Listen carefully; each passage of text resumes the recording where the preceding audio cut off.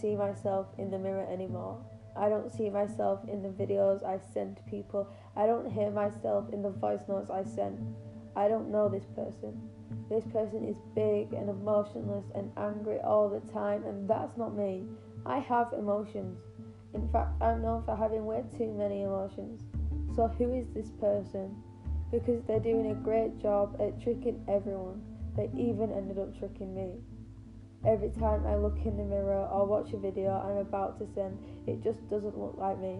The hair is wrong, and I can't quite pinpoint what is wrong with it, but something is wrong, I can see it. The eyes are a different colour, and it's hard to tell unless you focus on their eyes for a while, because it's a different shade of my real colour. But it's still different. The face is skinnier, it looks as though it's a skeleton.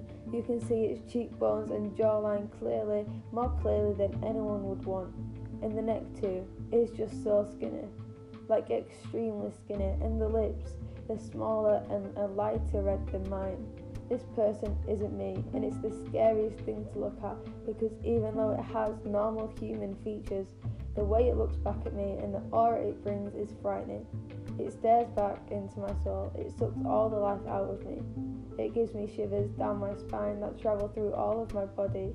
It's as if it possesses me, because every time I do look in the mirror or at the voices I send, I change.